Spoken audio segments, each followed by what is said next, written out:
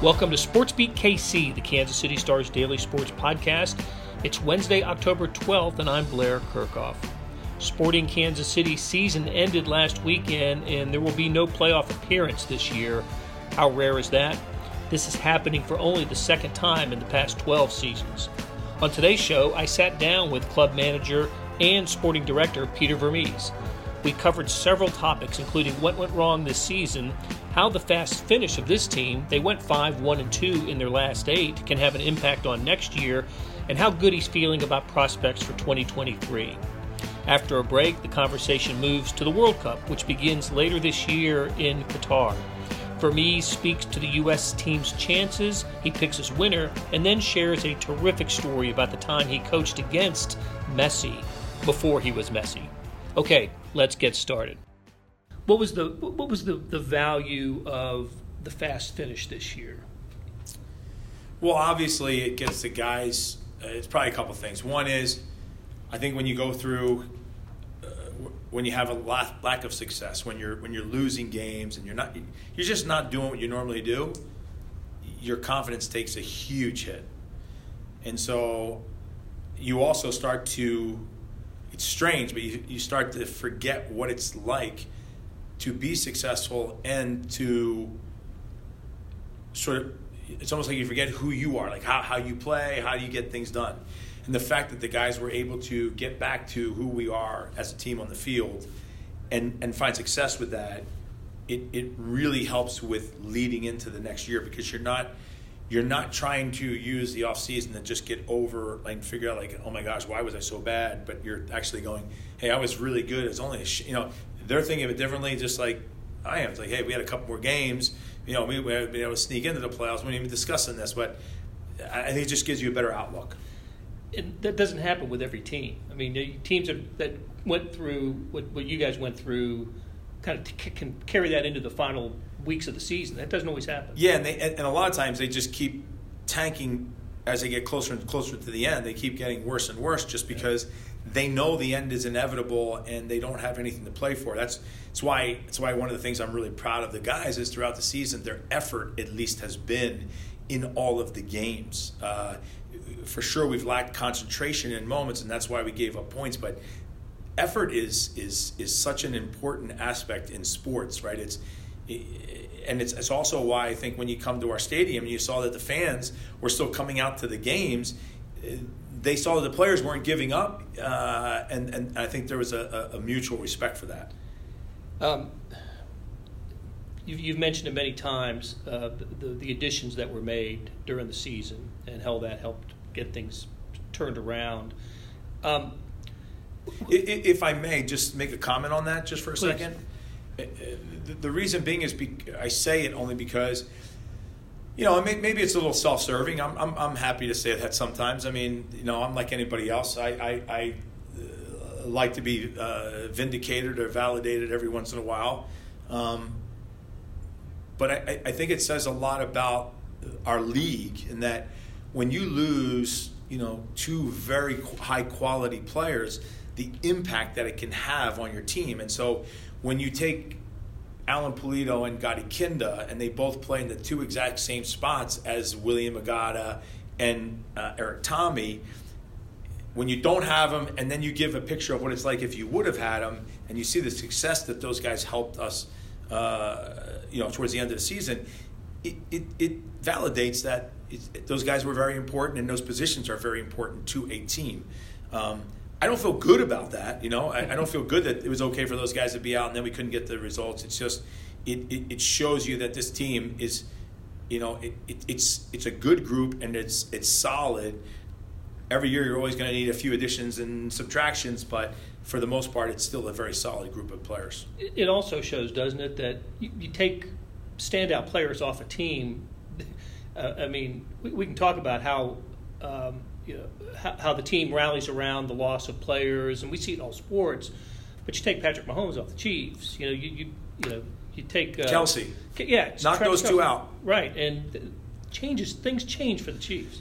Correct, and I think there's another point to emphasize, and that's in my time here on the management side, never have I ever built a roster around the name, from a marketing perspective, never.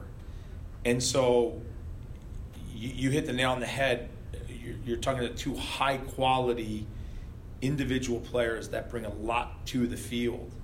And so when you miss that, you can rally around, but a lot of times it's for a short period of time.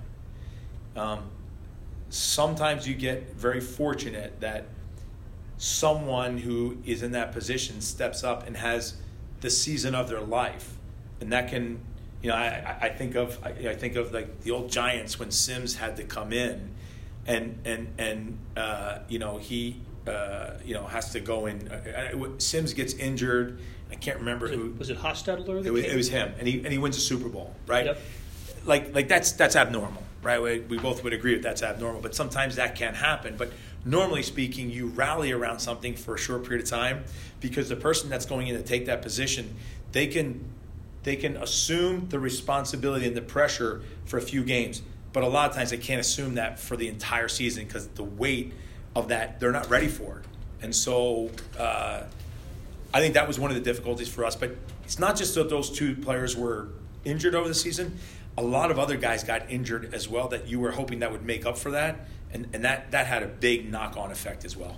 And if I remember this right, Kinda was supposed to. You didn't expect him to be out for as long as he was. That's correct. He was going to be back playing with us probably somewhere around mid-April, April 15th. Yeah. And then all of a sudden they came back that he had a very similar injury to what Polito had, which is uncanny, right? I mean, talk about getting bad news. I mean, at the end of the season, I never knew that Polito was not going to be available for this year until maybe about 2 weeks after the last game.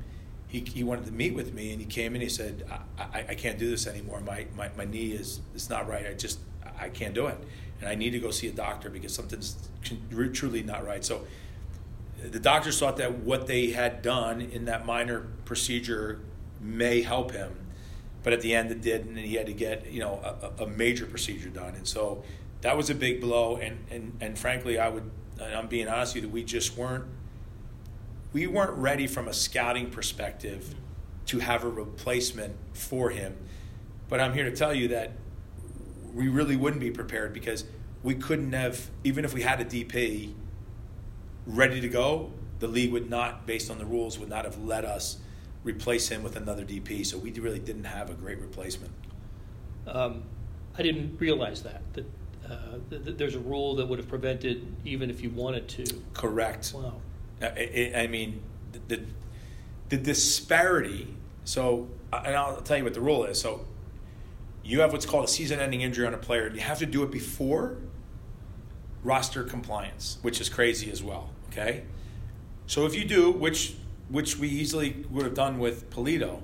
Now this is what's really poor on this. We would get $250,000 of cap space basically for Polito, which I'm telling you is, I know I don't mean this in a flippant way, but to replace Alan Polito with a $250,000 acquisition, that was not happening, right? Even worse, if let's say that we had $1 million on the cap, if I go and put him as a season-ending injury, I am only allowed to use $250,000. I couldn't take the $1 million I had on my cap and combine it with that $250,000. So imagine I was better off with just keeping with the $1 million and not putting him as a season-ending injury. Now, what's interesting is that rule is now up for probably change after the season. Of course, yes. After the season. Yes. Speaking of Polito, I remember coming off 2019, the last time you guys didn't make the playoffs, and Alan Polito shows up the next year, and all of a sudden things are back to normal around here. That's how one player, there are others, of course, other roster transactions, but that's how one player can make a difference. It can, for sure. And sometimes it's like sometimes there's a missing piece. And when you get that piece, like everything else comes together. And what it can do for a team is astonishing at times. He is a great player. We have other great players on the roster as well, but it's why it's a team. And all those pieces, in my mind, it's how I'm putting the puzzle together. And when you lose one, you start to lose, the clarity on what it is that you were trying to actually put together. Is he going to be back? With the nature of the injury, when he comes back, does he hit the ground running? Or is there a gradual phase in for this? It's actually a really good question. So there's a big difference between Allen and Gotti, and where the difference is that they had the same type of procedure. Gotti's injury was non-weight bearing, and Allen's was weight bearing, and that in itself has a little bit more, severity to it, if you will, on the return. So I wish I could tell you. What I would say is the great thing about preseason is it's tough, but normally speaking, you spend the off season preparing yourself to be ready for the physical aspect of it. What I never expect is a guy to come in and day one I'm going to play him 90 minutes. So what I have a plan. What I always do is basically I start out the first time we play a game, which is usually at least a week or two after the first 2 weeks or first week of training. We play our first game, and it's each guy plays 30 minutes. And then we train for another week, and then they play 45 minutes, and then 60, and then 75, and then eventually 90, and then we're ready for the season. So that's a gradual buildup. Do they fit right into that right away, train every day? It's a really tough one for me to say. I would say that is the hope. But the difference is, which I will say, is that what I'm not doing is I am not, and I'm now putting on my general manager hat, I'm not going to wait this time around. I'm going to make sure that we are prepared with other players to augment the roster to the best of our abilities, with making the other additions that we want to, and having the finances to be able to do that. The off-season planning, I imagine, depending on how your team finishes, you get to start a little earlier this year, a little more direct planning. How fired up are you for what's coming? Well, I'm excited to start next year already. I also know that in the next, especially within the next 6 weeks, there's going to be a lot of things happening, because in November, that's when all the Major League Soccer player mechanisms kick in.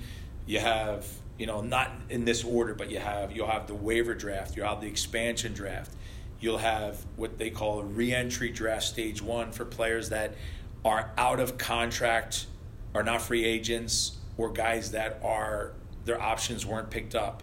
And then if they don't get picked up in that first stage, then there's re-entry draft stage 2. There's free agency. Then you're going to have the super draft. Based on our finish this year, for the first time, and probably I can't even tell you how long, we're going to have, actually a decent draft pick. And I say that, and I'm not being negative or derogatory towards the draft, but a lot of the players now stay within our academy system. So the college draft is not as fertile as it used to be. But usually the first or the top 10 spots, you can usually find somebody. And so that would be, advantageous to us. So that'll help. So there's all these different mechanisms on top of all the international scouting that we're doing. So you have all these pieces that we can hopefully, make some headway without having to, open up the bank and try to spend every dollar we have.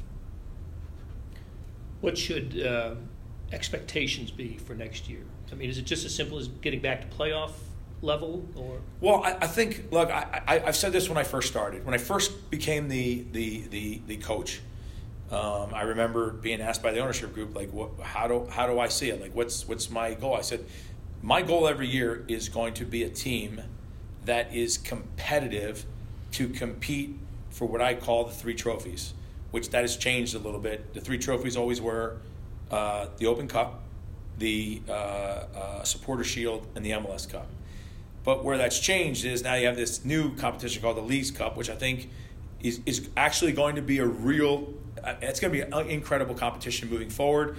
We don't see it yet because we haven't played in it, and now nobody, it's hard to imagine, but it's going to be something big.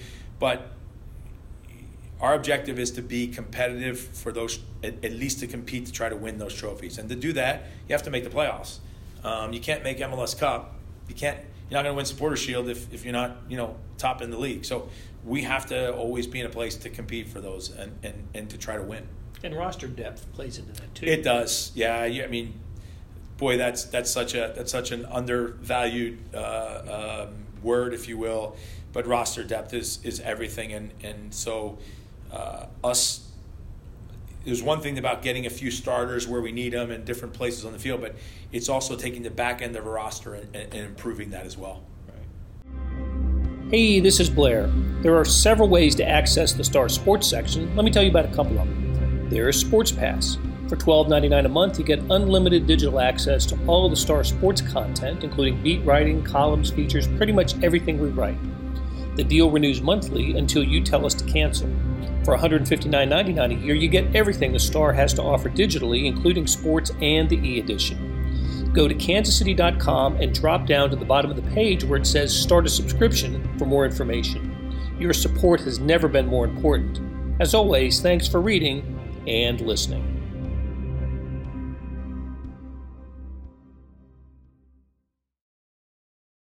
We're back on SportsBeat KC with Sporting Kansas City manager and sporting director Peter Vermes. The conversation turns to the upcoming World Cup. Okay, let's wind it down with just some observations on what's going to happen in November and December. In regards to the World Cup? The World Cup in U.S. and so I think my prediction for the USA is they'll for sure get out of their group. I think they'll win the first game against Wales, which is ranked near them in the FIFA rankings. Yep, and they're a good team. I'm not playing them down, but I think that's where I think you have to have a really good start in group play. So I think they're going to win that. I think they're going to do a surprise upset on England. Yep, I do. And surprise upset might be, tie, right? Because that would be very good. Right, that's a result. I think their most difficult game is going to be Iran. Wow. I do. I think it'll be their most difficult game in the tournament. They play at a very fast pace. They're a very hungry team. I think that'll be their most difficult game. But I still think they'll get out of their group. And I for sure think they'll win the first elimination game as well. They've been there before. Yeah, but we also haven't qualified, for 8 years, so it's all new again. And these guys that are going, none of them really have any experience of what a World Cup is, and that I know that feeling. I know what that's like, and they'll first be. You're not over it, even though they've qualified. They're not there yet, so first they'll get selected to be on the team. And that'll be a hurdle that they've overcome. Then they'll go to wherever they're going to go train prior to. That'll be an experience. Then they're going to get to their host venue, right? And that'll be different. And then they're going to get into their first game and enter the stadium, and they're going to play in their first World Cup game. And all of those things are emotional hurdles that you have to get over and still be able to perform. And that's what I think is going to be, I think it'll be the biggest challenge for them. It can be overwhelming, I guess, right? It can, and I don't really care where you play, meaning, I don't care what country you play in or what league you play in. There is no other sporting event in the world like the World Cup. It takes on a life of its own. Yeah, I remember you telling me about your experience in Rome, and that was... I still have that image of driving to the stadium with the fans on either side of the street. And I always make the point that back when I was qualifying here in the country, every game we would be at home, it was an away game. because there was more fans for the opposition than it was for us. Whereas that was the most American fans I saw in any one place. And I was at a World Cup game and I saw American flags, and it was just, for every player on that bus, that was a surreal experience that, again, it was an emotional charge, but that isn't always a great thing because that zaps energy out of you, and now you go play the game. So it'll be interesting to see how these guys. The good thing is that there's a lot of players there that have high level experience with their club teams, which hopefully that should maybe give them a little bit of calmness as they go into. And like I said, when they play now in the United States, they're playing at home. They have a real American crowd. Who wins it all? I'm probably going out on a limb here and saying this, and maybe it's a little sentimental, but I'd say Argentina. I'd like to see Messi win because I think that I've thought that he has been the best player in the world for a long time, and I think unfortunately he will be looked at differently if he doesn't win a World Cup. If he does, I think he will cement his spot, at least I would say, as being the best player ever to play the game. Wow. I was going to go top 5, but do you think best ever? I do. I've seen a lot of players in my day, and I've crossed, the Pelés, Maradonas. I thought Maradona, but what he has done at the level that he's done it at, and the consistency and what he can do, because he's not just a goal scorer. Like he can make goals for other players. He can drop back into the midfield and keep possession. He can just do it all, or if he wants, he can just change the game himself. And he doesn't need anybody to do that for him. There's not many players like Pelé couldn't do that. And I think the world. He needed service. Ronaldo needs service. Now, can at times they do some individual thing that's incredible? Yes, but on a regular, Maradona could do what Messi does. But personally speaking, he doesn't have the discipline that Messi has. It's actually incredible. And he had a chance in 14, right? In Brazil, they got to the final. He did. They missed a big one there. Mm-hmm. Yeah, they really did. I should know this, I guess. Have you played against him? I did not. No, I did not. I actually coached against him. Did you? When I was assistant coach for the U20s in 2005, it was in Holland. The head coach was Ziggy Schmidt. Great friend and mentor who passed away a few years back.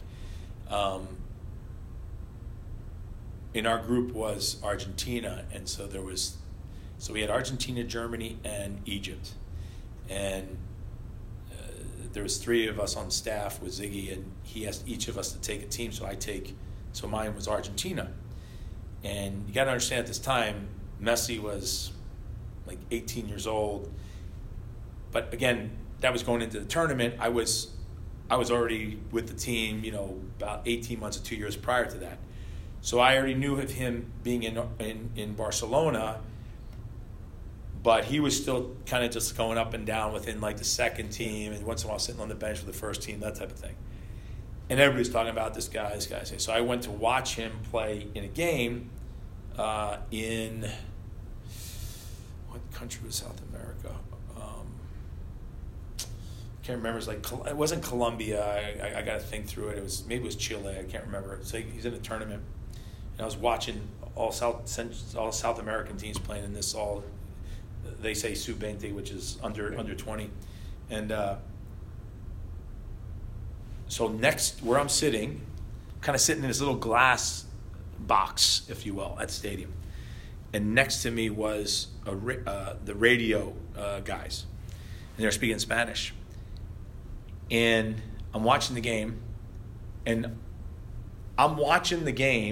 I got this guy whose voice is coming through the glass because he's so loud. And all he's saying is like, Messi, Messi, Messi, like every time he dribbles past the guy. And so it magnified based on his voice, what I was seeing. And I remember calling Ziggy afterwards, and I said, hey, Zig, I just got to tell you, I just saw the best player that I've ever seen at this age, or even under 20, forget about it. I mean, I don't even know, under 23, the best player I've ever seen. This guy is unbelievable. I don't know how we're going to stop him. And so the funniest part about the story is that I gave our team, like I did the scouting report for the team before the game. And I had told Ziggy, I said, Zig, for me, we're playing against this guy. We actually got to man mark him, and that kind of has not existed for a long time in our sport. It used to be a form of playing, and so I said we got to set up the team. We got to man mark him, and he's like, yeah, I don't know if I want to do that. I don't think I want to do that. I mean, he was head coach, so I was like, okay, but I really think that we should do it. So, and I'm sorry for this being long, but no, when you go to a World Cup, it's the same. Even for the U20s, you're at the venue city. What happens is, like, the day before the game, a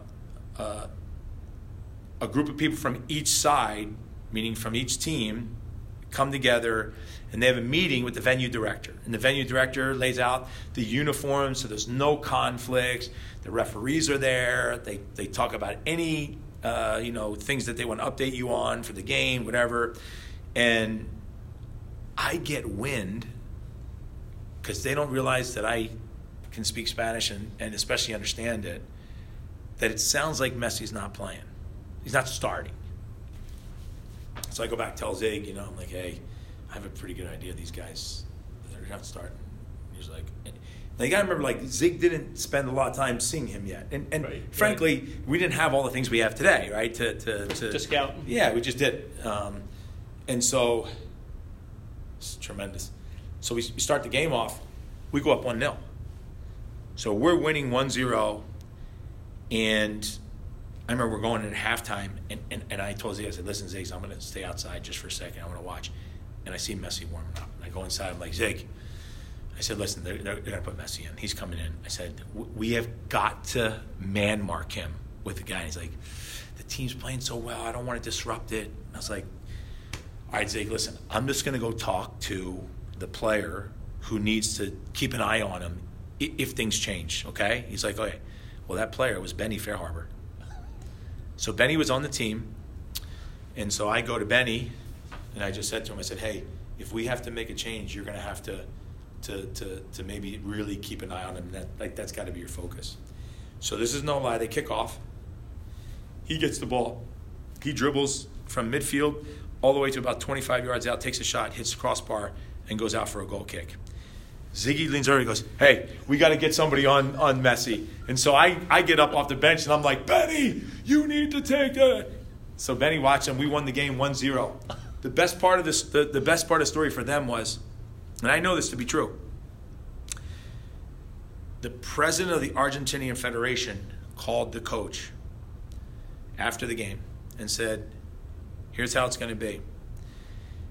Messi is to play every single minute of every single game going forward. If he is out of a game for anything other than an injury, because he says he can't play, or it's a card, meaning like he has card accumulation or a red card, I'm firing you on the spot and I'm sending a new coach in. Messi played every single game they're out. They won the World Cup. He was unbelievable already. I'm telling you, he took the ball, he dribbled right down the field, boom, hit the crossbar, went over the top. He was unbelievable. So yeah, I coached against him, I can say. And you beat him. And I beat him. That's right. I got that and Man United under my belt. That'll do it for today. Thanks to our SportsBeat KC production crew of Monty Davis, Randy Mason, George Howard, and Jeff Rosen. And thanks to Peter Vermes and the Sporting Kansas City Communications Department for making this interview happen. Morning Sports Edition is your one-stop shopping for everything that happens in sports. Check it out at liveedition.kansascity.com. Thanks for listening, and we'll be back soon with another SportsBeat KC.